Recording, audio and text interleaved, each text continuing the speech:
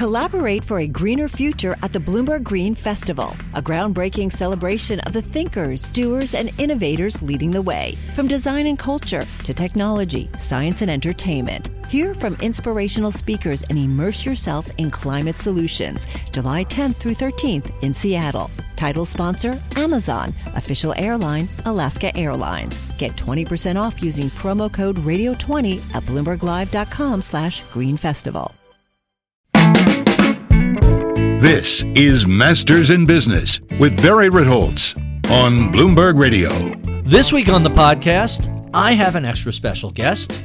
Sarah Kirshbaum Levy, CEO of Betterment, has a fascinating background in media, brand building, marketing, as well as finance. She started out as an intern at Goldman Sachs. She had stints at Disney before going on to be chief operating officer at Nickelodeon and then eventually the Viacom Media Network. If you want to see someone who's been immersed in branding and media and marketing for a whole career, it's harder to find somebody with Sarah's breadth of experience. The pivot into digital asset management at Betterment was a little bit of a surprise, but a lot of the skills are very transferable, and she's really done a substantial job at Betterment. They're now over $40 billion. I think they're the largest independent digital advisor that's out there. Yeah, Schwab and Vanguard and Fidelity have their own, but obviously they're coming off of trillions of dollars. This is a company that's barely a decade old and has ramped up to over $40 billion pretty quickly. If you're interested in marketing, branding, asset management, how to use digital tools to not only make the process less expensive and the user experience better, but just to give customers what they want, I think you'll find this conversation to be quite fascinating.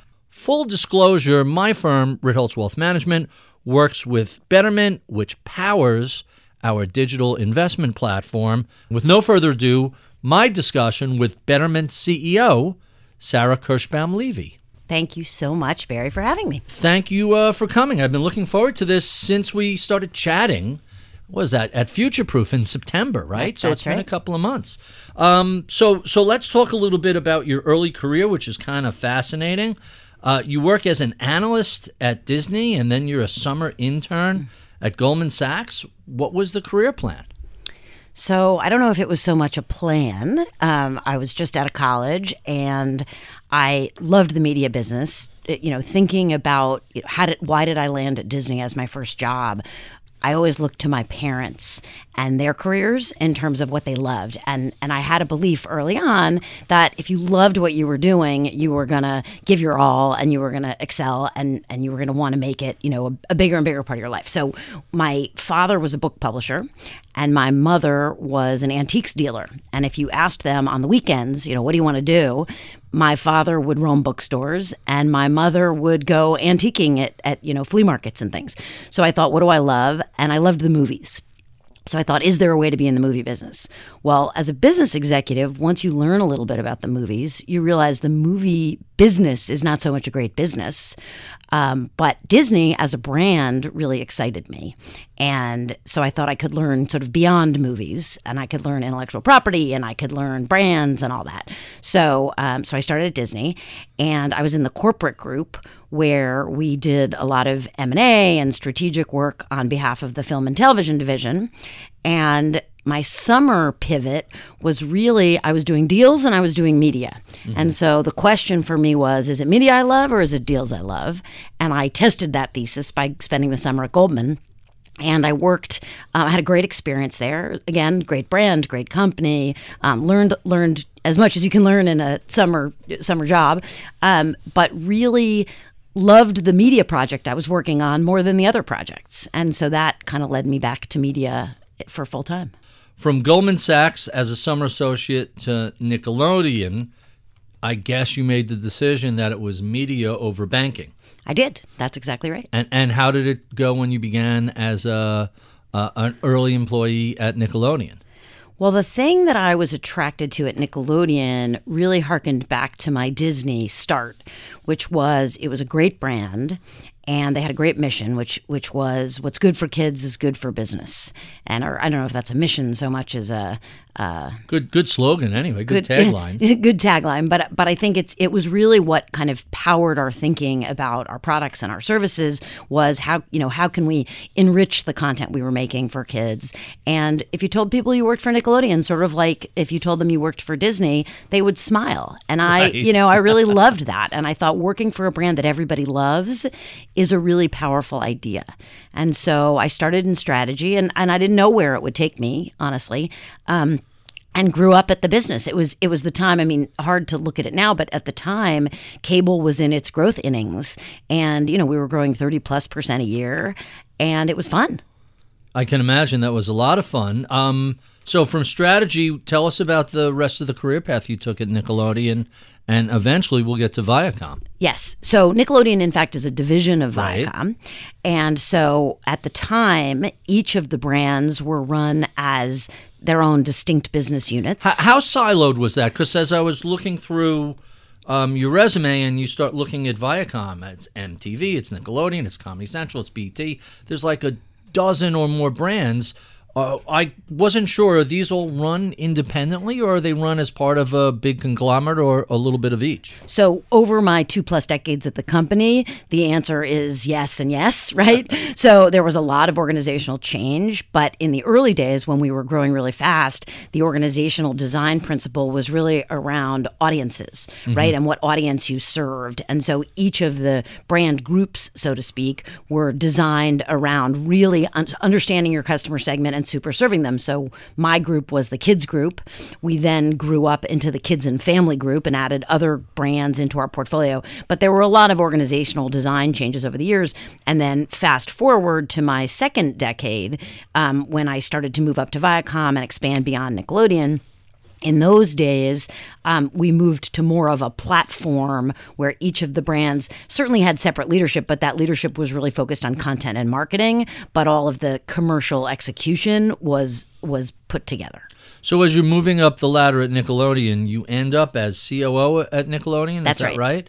How long did you do that for, and what was that like? I did that for over a decade, I think. Oh, really? That yes. long? Yes. And was that the springboard to COO at parent company Viacom? That was the springboard. So what happened was, to your organizational design changes point, is basically we started to merge different pieces of the business and realized that we needed to be a more efficient platform, right? Obviously, the pressure of streaming started, and we started to see, a lot more pressure on the ad business. So you had a top line that was challenged, and you had to rethink the organizational design. And so we started to put the pieces together, and I emerged and moved up to corporate to oversee essentially the combining of the various brands. Does anything at Viacom today, what's their streaming business like? Well, now they've renamed the company, and so now it's called Paramount Global. Right. And so they have Paramount Plus, which is We're a client. We're a subscriber. There you go. And they also have Pluto TV, which we bought while I was there, which is an ad-supported, I think they now call them fast channels, but ad-supported streaming channels. Free ad-supported television. There you go. Huh. That's really interesting. So you're there really in an amazing transition. You're there as the internet explodes. Like when I was growing up with the internet in the 90s, it was kind of pokey and dial-up. It wasn't until a little later that there was any real bandwidth post.com implosion. You're there as streaming ramps up, as video games become substantial. How do you think about how you guys did handling those changes? And then I want to ask, how do you think the rest of the media industry has done? Look, I think one of the reasons I made the career pivot I did is because it's really hard to be the analog incumbent who needs to, fight a fight in a digital war when the newbies, so to speak, have cheap capital, right? And have the ability to candidly to invest and lose money in ways that the incumbents can't. Right. So I think, definitionally we were risk averse. So also giant legacy infrastructure with great economics. A giant legacy infrastructure that had dual revenue streams and that had incredible margins And, it's always hard to compare a dollar invested in the core business that's going to return, 60 cents versus a dollar invested in the new business, which is your future, but that's going to lose money out of the gate, right? Classic innovator's dilemma. There you go. So I think, again, this is sort of the catalyst for my career pivot later, but I think the reality is, how did we do? The streaming businesses ate our lunch, but they had a structural advantage, and we were not brave. Huh, that's really interesting. By the way, it's easy to eat people's lunch when you're willing to lose billions of dollars a year to establish a brand and capture market share. And when capital is largely free or cheap, right? Mm-hmm. So I think the combination of those things just put us at a disadvantage. And it's interesting to watch now, actually, because one of the insights, right, the insights that the streamers had were all about the customer experience. They were about, ads being, interruptive to the content, and consumers didn't like that, right? So they went at it and said, we're gonna design something that's delightful for the consumer. I think what they are now learning is that the economic model that they started with was not a sustainable economic model. Meaning they're now introducing ads, the dual revenue stream they're seeing, and the price point at which they were offering, call it unlimited content, really just more content, was, again, not sustainable. Right, and they've all raised their prices dramatically. Although I would push back on the phrase delightful, because if you've ever gone, and this is true for everybody from Netflix to Amazon to HBO, if you've ever tried to surface content, hey, I like these movies, show me that, show me what else I might like, they're not especially good at that. I don't think anyone's been good at that since back in the days of the Netflix DVD by mail. But everybody is, my wife is like, are you really going to just spend a half hour scrolling through nonsense? They don't seem to have figured that out yet, and I'm surprised. I agree with that. I mean, I think the sort of, the algorithmic recommendation was sort of the holy grail. And I think it hasn't worked as well. It's not that good. It's not that good. But again, if you think back to the cable days, what our brands did is our brands organized content around audiences and interests. Right. And so you sort of had an advantage, right? What Netflix is trying to do is serve everybody. And so you have this sea of content, and how do you sift through it? So it's a difficult challenge. Yeah, that recommendation engine, that people who liked ABC should also like 1, 2, 3. I'm surprised that hasn't gotten better. But last subject before we pivot. So you're at Viacom and you're driving a lot of change. You're spearheading new segments. You're pushing into retail, digital gaming, consumer products, even Broadway shows, things like that, theme parks, video on demand. I'm going to assume you don't think that you thought that was necessary, but not sufficient to fight off the big streamers. Well, I think that wasn't about fighting off the streamers so much as about expanding the business. If you think about really the kids' intellectual property more so, when I joined Nickelodeon, it was really about joining a kids brand because I understood the power from my experience at Disney of kids' love and passion for characters and stories, and how you could deepen their engagement with your brand through products and experiences. And so one of the reasons I went to Nickelodeon was really on that thesis, which was they were a cable channel and really a platform more than anything, right? They were a platform. We were at that time sort of pre-YouTube. We had 60 or 70% of all kids' entertainment time was spent on Nickelodeon. It was an amazingly powerful platform. And so the question was, you have their attention, you're building these characters and stories they love. How do you take that love and immerse them more deeply in your brand and those characters? From SpongeBob to Dora the Explorer to the Teenage Mutant Ninja Turtles, right? These were the great brands of my tenure there. And so so that's what we did. We said, okay, look at Disney, right? They have theme parks, they have hotels, they have toys and T-shirts, et cetera, et cetera. And all of that was opportunity. I think that was less so an opportunity in the adult targeted brands, right? Adults don't, when they fall in love with a character or a story, like there's only so much Jersey Shore you want to wear on your T-shirt, right? to say the very least. Success is more than the final destination. It's a path you take one step at a time. It's discipline, it's teamwork, and it's the drive and passion inside of us that comes before all recognition. It's what Stifel's been doing for over 130 years. Quietly, yet strategically, Stifel has become one of the fastest growing wealth management and investment banking firms in the country. Our financial advisors go beyond traditional wealth management to provide clients with direct access to one of the industry's largest equity research franchises and a leading middle market investment bank, because success is the drive it takes to keep climbing, the passion to keep investing, the best of each of us made better by the best in all of us. And that is where success meets success. Start your journey at Stifel.com. That's Stifel.com. Stifel Nicholas and Company Incorporated, member SIPC and NYSE. Collaborate for a greener future at the Bloomberg Green Festival, a groundbreaking celebration of the thinkers, doers, and innovators leading the way. From design and culture to technology, science, and entertainment. Hear from inspirational speakers and immerse yourself in climate solutions. July 10th through 13th in Seattle. Title sponsor, Amazon. Official airline, Alaska Airlines. Get 20% off using promo code radio20 at BloombergLive.com/Green Festival. So we discussed Nickelodeon's entrance into gamings and products and other things. How did you come away from that experience? Was it just about maximizing revenue, or was it really about building out the brand? I think for me, it was about building out the brand, and it was also about scaling and optimizing an operation.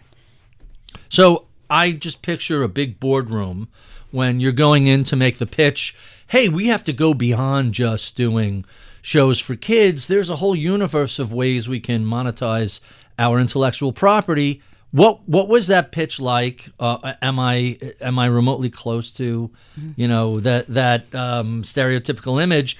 And how difficult was it to get a big, giant, and already successful company to embrace a whole new set of revenue streams? So I just shivered when you put the image of the big boardroom back in my mind, right? That I think is that accurate, or is that just no, that's accurate for sure. I think, the pitch, the way in which we entered the business, and again, back to my comment earlier that, I don't think we were brave. We licensed the content. So it didn't require an enormous investment, right? So we would work with toy companies, we worked with the hotel business, we worked with cruise ships, and basically lent them our characters in exchange for revenue. So there was a lot of scrutiny around kind of the brand impact and the brand risk potential, thinking about the downside of doing some of that, right? What if a kid gets hurt with a toy, that kind of thing. Okay. Right. So I think we thought about that quite a bit, and there were products and services we were unwilling, like people would pitch us things like a kid's credit card, right? And encouraging kids to go into debt was not exactly part of the brand plan, right? It's great because they're not 18, so they could walk away from the debt, right? Or did their parents have to co-sign? I think the what's good for kids is good for business really prevailed on that one. So in any event, we considered all sorts of things, and people would pitch us. So I think SpongeBob bow and arrow didn't take off. It didn't. No? It didn't make the cut. No, not at all. But I will say that we did have a few times when we had some sort of braver ideas around, investing more deeply in some of these segments, and those did require pitches, exactly as you say, and we ultimately didn't decide to go forward with bigger investments, right? Buying a part of a theme park, franchise, for example. So we never made that move. Other companies made other decisions there, right? NBC, Universal, right, Disney, etc. It's interesting to see that the more successful a company is, the more risk averse they tend to be. They don't want to, don't kill the goose that lays the golden eggs. It's inevitable, right? You're a public company. You're living quarter to quarter, and the considerations are different. To say the very least. So let's talk a little bit about media as so different than finance. But really, does it all come down to these are consumer brands, and if you can build a brand and show its value proposition and present it in a smart way to an audience, it doesn't matter whether it's digital investing or kids programming. Branding is branding. I think from a branding and marketing standpoint, yes. I do think it translates incredibly well. And I think ultimately your brand needs to meet a need or solve a pain point for a consumer, right? And so it all starts with the consumer and the consumer research. And that was something that we were incredibly good at Viacom with all of these really, really targeted niche brands. We really invested a lot in our research and in understanding that consumer. So I think that translates incredibly well. Tell us a little bit about what that process is like, because you always picture a bunch of people in a room with a two-way mirror and showing them clips or showing them toys. What was the consumer research like at Viacom? So, I mean, there's so many levels, both quantitative and qualitative. So there were a lot of focus groups. There was a lot of instant feedback in the form of ratings and analysis, sort of, post facto, right after you air the programming. There was pilot testing. I mean, we would sit with kids and show them pictures of characters, and, they would comment. At every step of the way, we were basically bringing things to kids and watching them react. Do they laugh? Do they hug the toy? Are they drawn into the character? So we tested storylines, we tested characters, and then that was sort of early days in content. We did less. I think now when you think about digital testing and you think about sort of A/B testing messages, right, the ability to do that really was transformed kind of over time as we started to build a digital footprint. But again, all of this was in service of asking the right questions of your consumer and getting to them in kind of different ways, and then triangulating where to next. And then we had to take these brands, of course, and move them off of television, not just into toys, but building a digital footprint was sort of the next act. Right. And you realized, and there was a tension in that too, right? Because there was sort of, are you giving away your content for free, or are you immersing your audience in the content? And understanding each of these platforms was different. And so I think all of that really translates as you build a brand. You have to think about what platforms are you on and what's the purpose of being in those, on those platforms. So really, really, really interesting. How different is children's programming when you're doing that sort of research to adults? Because there are so many infamous stories about shows testing poorly and hanging on, and that Seinfeld comes to mind, tested really poorly, goes on to become one of the most popular shows of all time. And things like Raiders of the Lost Ark couldn't get made, or Star Wars had trouble finding a studio that nobody liked the tests of it. Is it different with kids? Are they more unguarded and immediate? And then how do you figure out how to apply that when you're looking at BET or Comedy Central or even MTV, which is sort of in between age-wise? We thought of everything as an input, right? Mm-hmm. And so I think you have to take everything with a grain of salt, in the sense that, let's say you're doing, 3 or 4 focus groups. You've got 10 or so people in each of those focus groups. You're trying to pull themes and insights. Sometimes one loud person in the focus group can impact everybody else, so you're watching for that.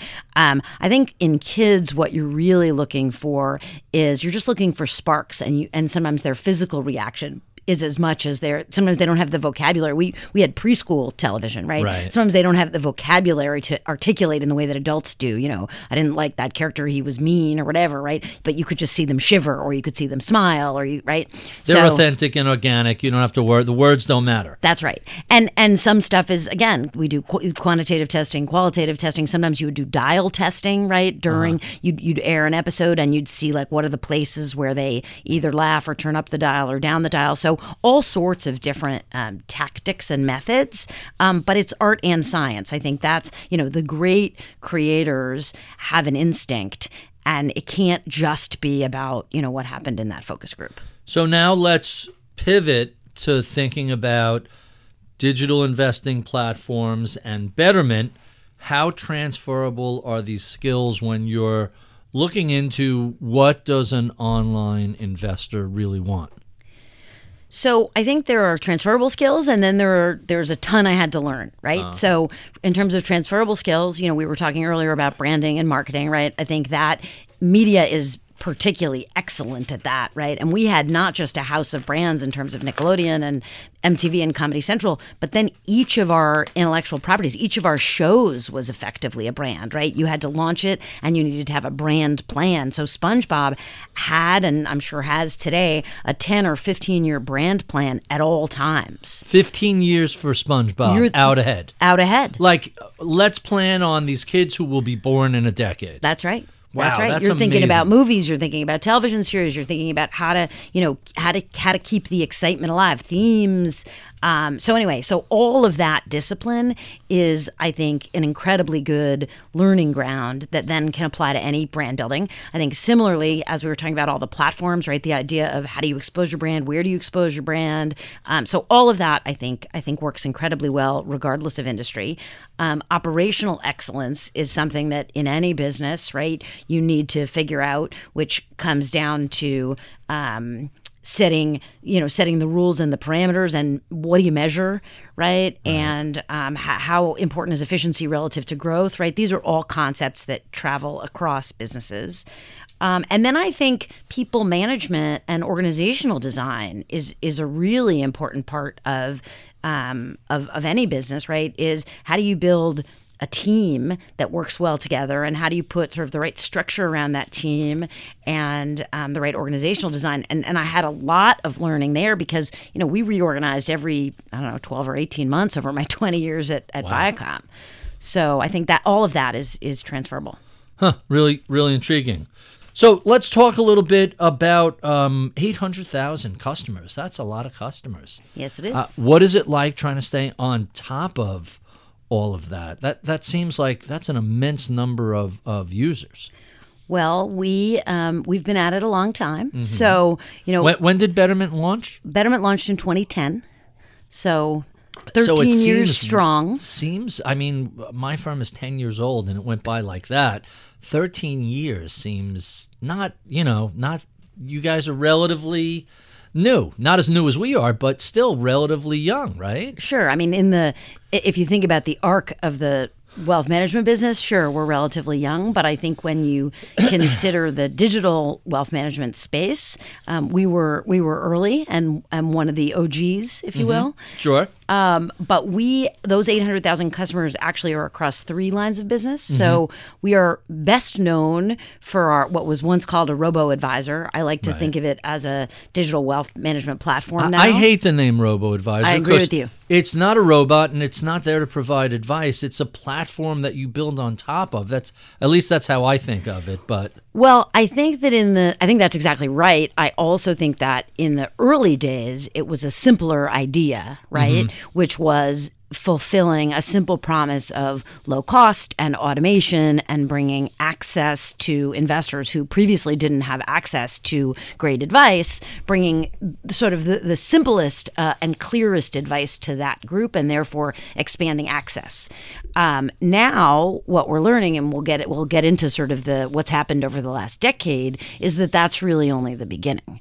And so for us, I think we think of sort of the robo-advisor as the first act, mm-hmm. and we then took that platform and thought long and hard about what do the clients really need. And some of them want human advice, for example, right? The technology is not sufficient unto itself. Right. So we extended that platform to the advisor community, to RIAs, right? So the idea there was we have great tools, great technology that can scale and that can help advisors scale their practices. We don't need to compete with advisors. We can actually enable their success. So that was the next business line. And then we added a third business line, which is a 401k business for small and medium-sized businesses. And so that is interesting because in all 3 business lines, they're very different. The customer segments are very different. Sure. But what they share is that the big guys and the established incumbents all serve enterprise incredibly well and serve wealthy people incredibly well. And in all 3 instances, we are expanding access through the use of technology. So you mentioned low cost and automation, and I wanted to circle back to that because the automation is what enables low cost. In fact, so for again, what we do with Liftoff is we have Betterment Power, our digital platform, but we attach a live human advisor to that. And that wouldn't be financially viable if you're doing everything the way a traditional RIA does it, because that's pricey. There's a lot of people, there's a lot of work, there's a lot of costs. You guys on the back end plugged into this make it very, very cost efficient, so that the minimums go away. Forget $5 million or $1 million. There's no minimum. You want to open an account with $10,000? You can, and a person can talk to you about it. But the process of opening the account, funding it, onboarding it, all the labor-intensive human activities that a $10 million client wants someone holding their hands, you guys have come up with a really, really great set of technologies to automate that. Thank you. That's exactly right. I couldn't have said it better myself. So what made you, early on, some of your competitors thought the RIA industry was very much their competitors. How did you guys look at, and I know some of this predates your tenure, but what made Betterment say, hey, this is a part of the industry that we shouldn't ignore? It does predate me. I think that's right. So I've been in the CEO seat for 3 years. Mm-hmm. So John Stein, our founder, he really saw around corners, right? And I think, what was so great about him, and I think tends to be true of founders in general, is they're always innovating. They're always thinking about the next idea. And I think there were sort of two motivations for him. One was, well, wait a minute, why don't the RIAs, why don't the human advisors like us? Why do they see us as a threat? And as he started to dig in, he said, well, wait a minute, we don't have to be a threat. And this is another way to meet customers where they are, right? Because some customers, young, digital savvy, not a huge amount of assets yet, may be okay with a completely digital solution. But what he started to understand, and through, talking to customers, was that as customers became more sophisticated and had life events, right, got married, bought a home, their needs became more complex and they wanted to talk to someone. And so understanding that, he understood that there were limitations sort of to the reach that you could have if you were only serving customers directly. And so rather than say, we're anti-human interaction, he said, let's embrace that and let's understand that technology plus humans is better. So how can we be great technology and great service? And the way to do that was through the RIA community. But you're right that in the early days, it wasn't so much that we saw the RIAs as our competitors, it's that they saw us as a competitor, right? And so one of your competitors, who I won't mention by name, was very adversarial with the RIA community. They have a fraction of your assets, but they also aren't really working with advisors. Recognizing the different market segments seemed to have been a big win for you guys. Yeah. I mean, I think that it's a mistake to not embrace the whole market, right? And to not recognize that, look, there are customers who feel comfortable. I've had a financial advisor myself personally for 20 years, right? And that provides, peace of mind, and it's a relationship, right? This is a relationship. Technology is never going to replace a relationship. Technology can enhance the service that relationship provider can give you, but it's never going to replace it. And I think recognizing that is one of the things that differentiates us as a brand. Yeah, absolutely. So you mentioned John Stein. You come in to CEO of Betterment following a founder. That's always a tough spot. Tell us a little bit what that was like. Well, it's funny. So I came from such a different world, right? I came from the corporate world, and I didn't know from founders. And so I had no expectation. And in my experience, changes of leadership were somewhat commonplace, right? Mm-hmm. When you're at a big company, things change. And so I met John through actually a business school classmate of mine knew a board member at Betterment, which was kind of my path to Betterment. And so I first met this board member, and she introduced me to John. And I think he was at a moment in his career where he was thinking, look, I built this thing and I'm getting antsy. I'm kind of ready for the next.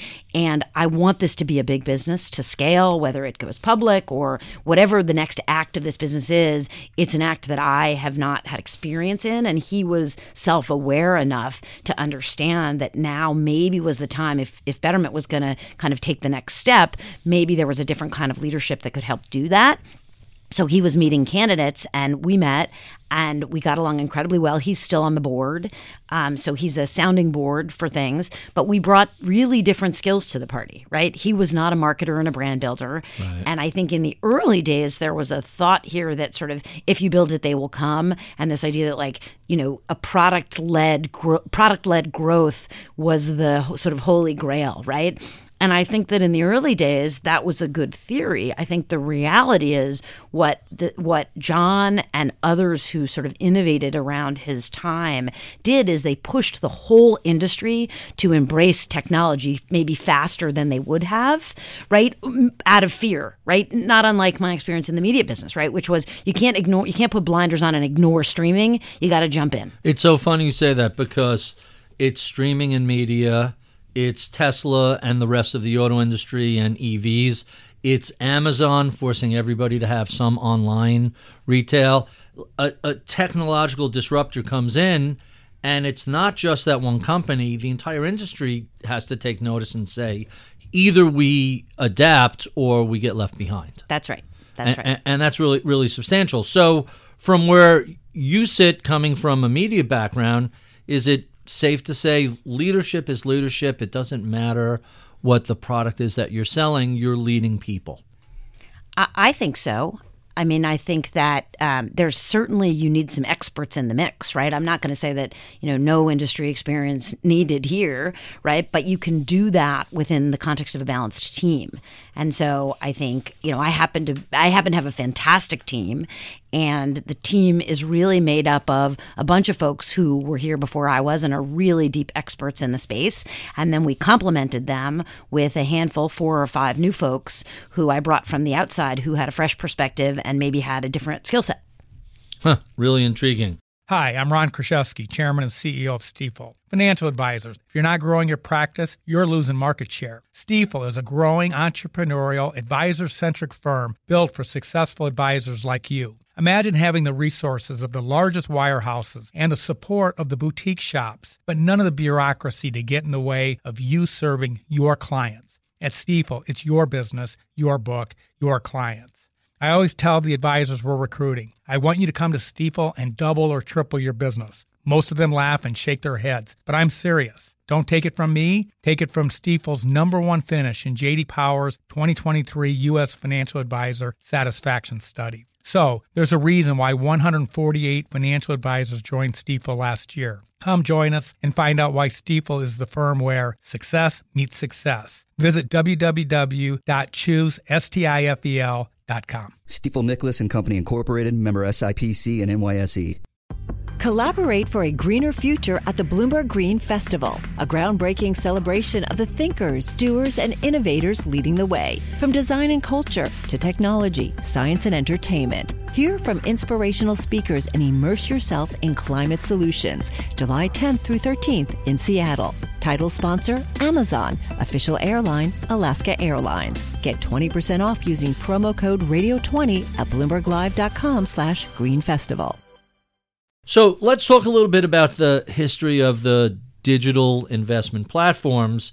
These more or less launched after the financial crisis, kind of 2010s or so.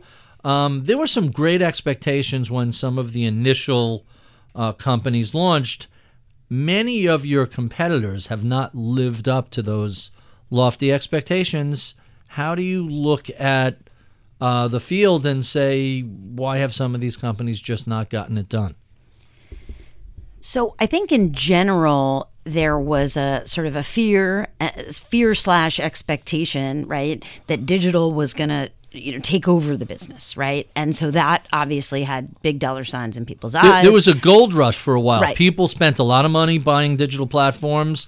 Many of those purchases did not work out, but it was pretty... it looked like, hey, these guys are coming to eat our lunch. Right. And I think, look, that's not unlike the sort of digital boom and bust in every industry, right? Which is, think about Amazon, right? Amazon won, but there was a lot of roadkill by the side of the road, right? Whether it was eToys or, to remember just a brand name, right? There were a whole number of these firms. Pets.com is the one that sticks out to me. Right. Like they all emerged. Amazon was books, right? It wasn't the everything store. It was books. And I think, they won because they were excellent, right? And they delivered, they were maniacal about the consumer, right? And they just continued to build off of super serving that consumer. And I think regardless of profit, they're willing to postpone joy in order to do the heavy stuff up right? front. Right. Because they knew that referrals and customers who loved them was the holy grail, right? Yeah. And so, they won. So I think the same can be said in any industry, right? I mean, Netflix is the clear leader in the streaming space. And I think, I intend for Betterment to be the clear leader in the digital wealth management space. So what does Betterment have to do to distinguish itself from the rest of the pack? And the rest of the pack includes Vanguard as well as a bunch of other much smaller clean sheet startups in the space. So my aspiration is sort of what Amazon did for Walmart, right? Which is it pushed them to be better. But ultimately there's room for both.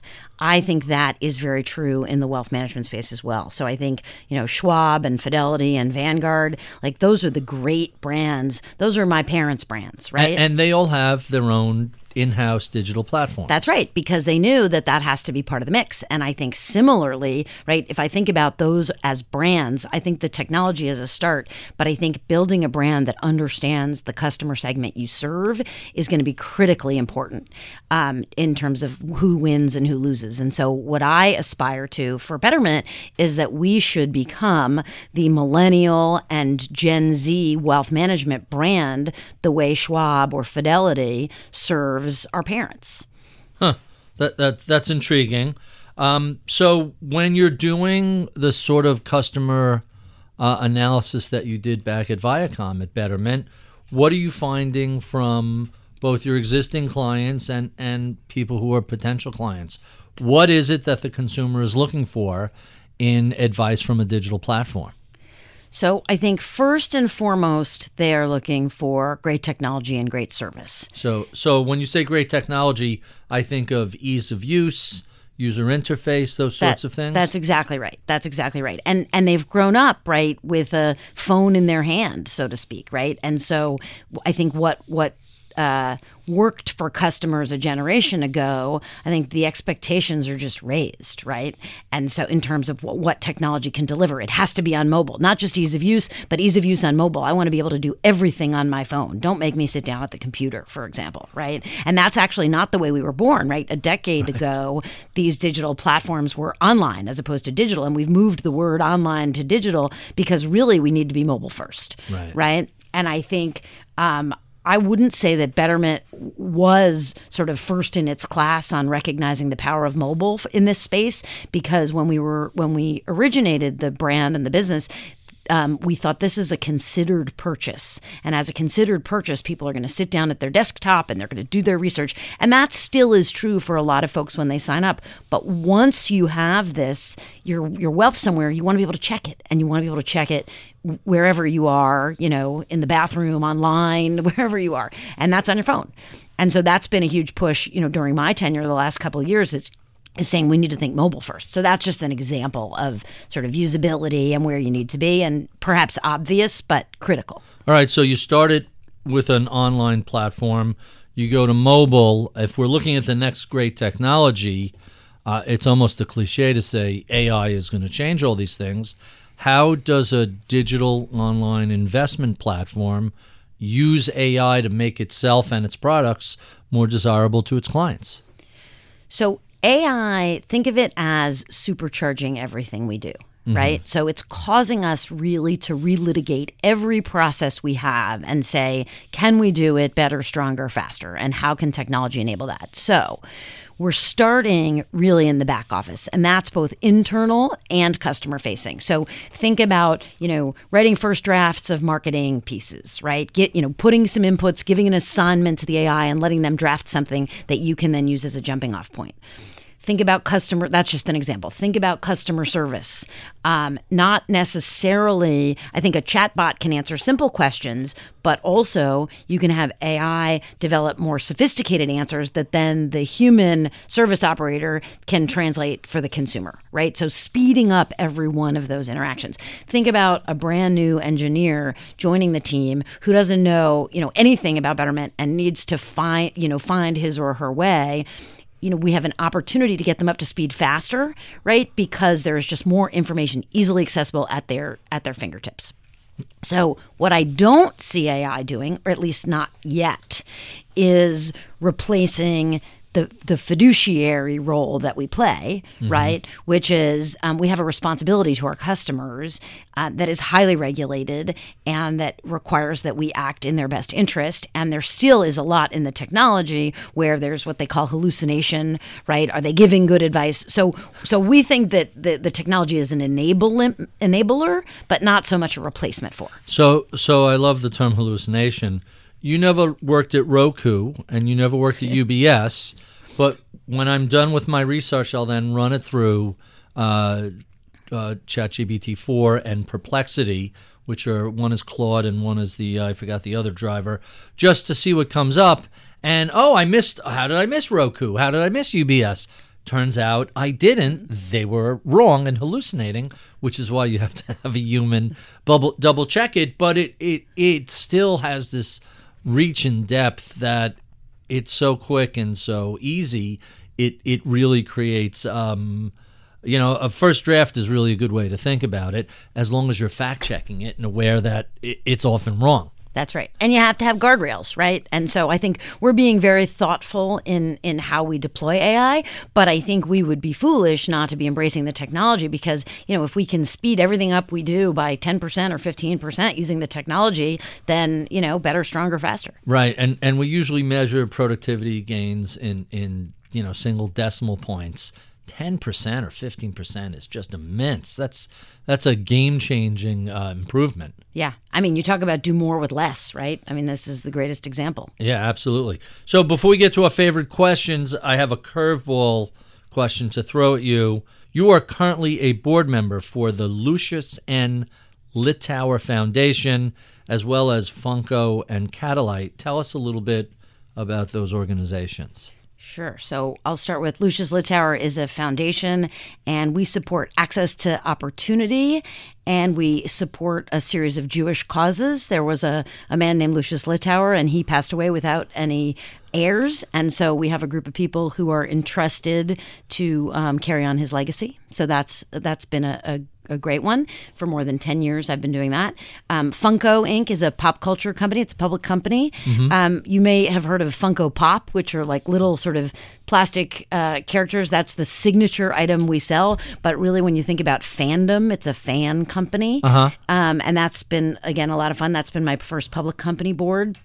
And then Catalyte is a more recent board that I joined, and that is a company that sits actually at the intersection of AI and diversity and inclusion. And it's about creating pathways for underrepresented groups who don't have four-year college degrees into higher earning jobs using AI to understand aptitude and likelihood of success. And it's a cool company. Sounds really interesting. All right, so we only have you for a few more minutes. Let's jump to our favorite questions that we ask all of our guests, starting with, you're the perfect person to ask this question. What are you streaming these days? Tell us about what you're watching on Netflix or Amazon or Hulu or Disney or Paramount Plus or anything you might be streaming. So I binge constantly. The new season of Slow Horses. Season 3, right? Season 3. That's one that I've recently streamed. It's a really interesting show. It's a great show. That's on Apple. I love it. That's on Apple. Yep. I loved also on Apple. I loved Lessons in Chemistry, which I read the book first. Oh, really? That's Brie in Larson. my queue, and I haven't gotten to it yet. That's a good one. I really liked it, but I also read the book, so So those are two of my. I love. I just watched The Pacific, which is a spin-off of Band of Brothers. HBO must have recently sold a bunch of stuff to Netflix, so it surfaced in my algorithm, and it was a spin-off of Band of Brothers, and it's about World War II. Didn't Band of Brothers end up there also? It did, but I had seen that, and I had never heard of The Pacific, but it surfaced, and I watched it. It was about the Pacific Theater during World War II. Really interesting.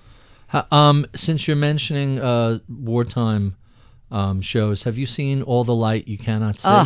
So not only have I seen it, but it's one of my favorite books. Fantastic. And they did a great job. They did. Hugh Laurie's it's just great. What is it? 6 episodes, something like that. Yeah, I wanted it to keep going. Real. Yeah, it was real. It was one of those things. When you're sad when a show ends, it's like that's how you know it's a really good show. Tell us about your early mentors who helped shape your career. My early mentors were really my bosses. So I worked early on for a guy at Disney named Peter Murphy, who was a great mentor to me. And then a woman named Ann Sarnoff, who became ultimately was running the Warner Brothers studio. She was my first job out of business school. And then a fellow who was the COO at Nickelodeon before I was, named Jeff Dunn, who went on to run Sesame Workshop. Those were probably my 3.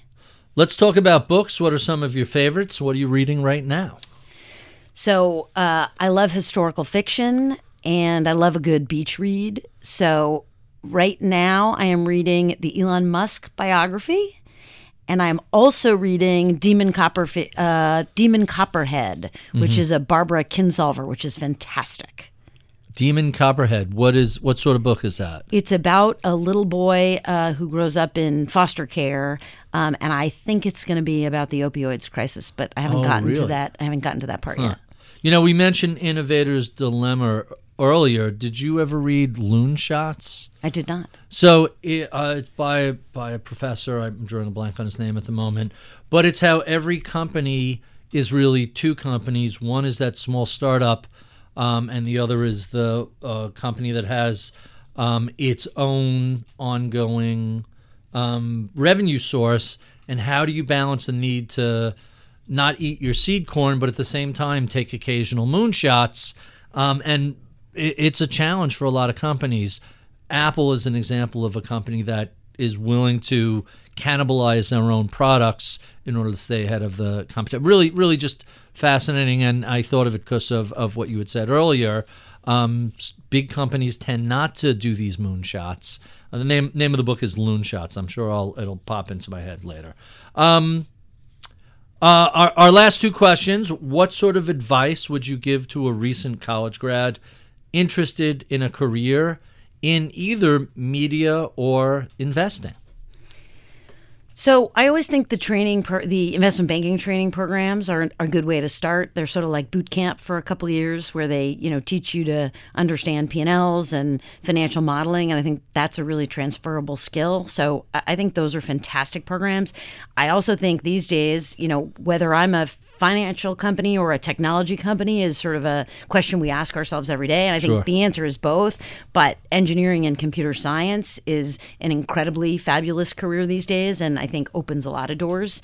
But that appeals to a certain segment of the population. And our final question: what do you know about the world of branding, marketing, or technology and investing today you wish you knew 25 or so years ago, when you were really getting started? Well, the world of investing, I would say, I did not fully appreciate the power of starting early and the power of, compounding, save what you can. I think I also underappreciated, really until I got to Betterment, I underappreciated how much costs and taxes can undermine investing returns. And so to be cognizant of those things.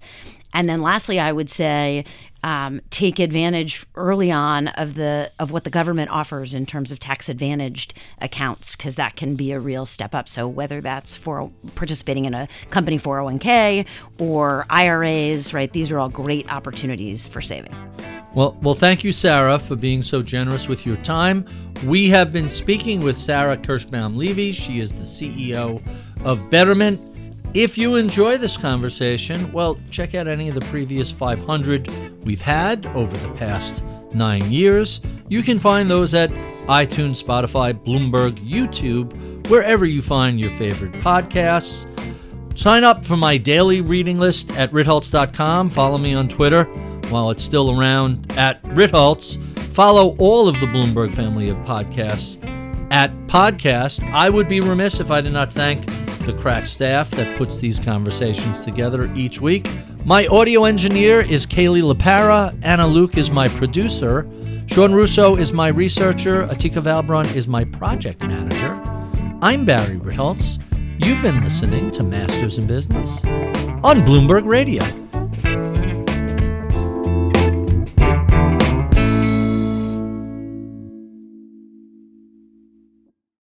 Collaborate for a greener future at the Bloomberg Green Festival, a groundbreaking celebration of the thinkers, doers, and innovators leading the way. From design and culture to technology, science, and entertainment. Hear from inspirational speakers and immerse yourself in climate solutions. July 10th through 13th in Seattle. Title sponsor, Amazon. Official airline, Alaska Airlines. Get 20% off using promo code radio20 at bloomberglive.com/greenfestival.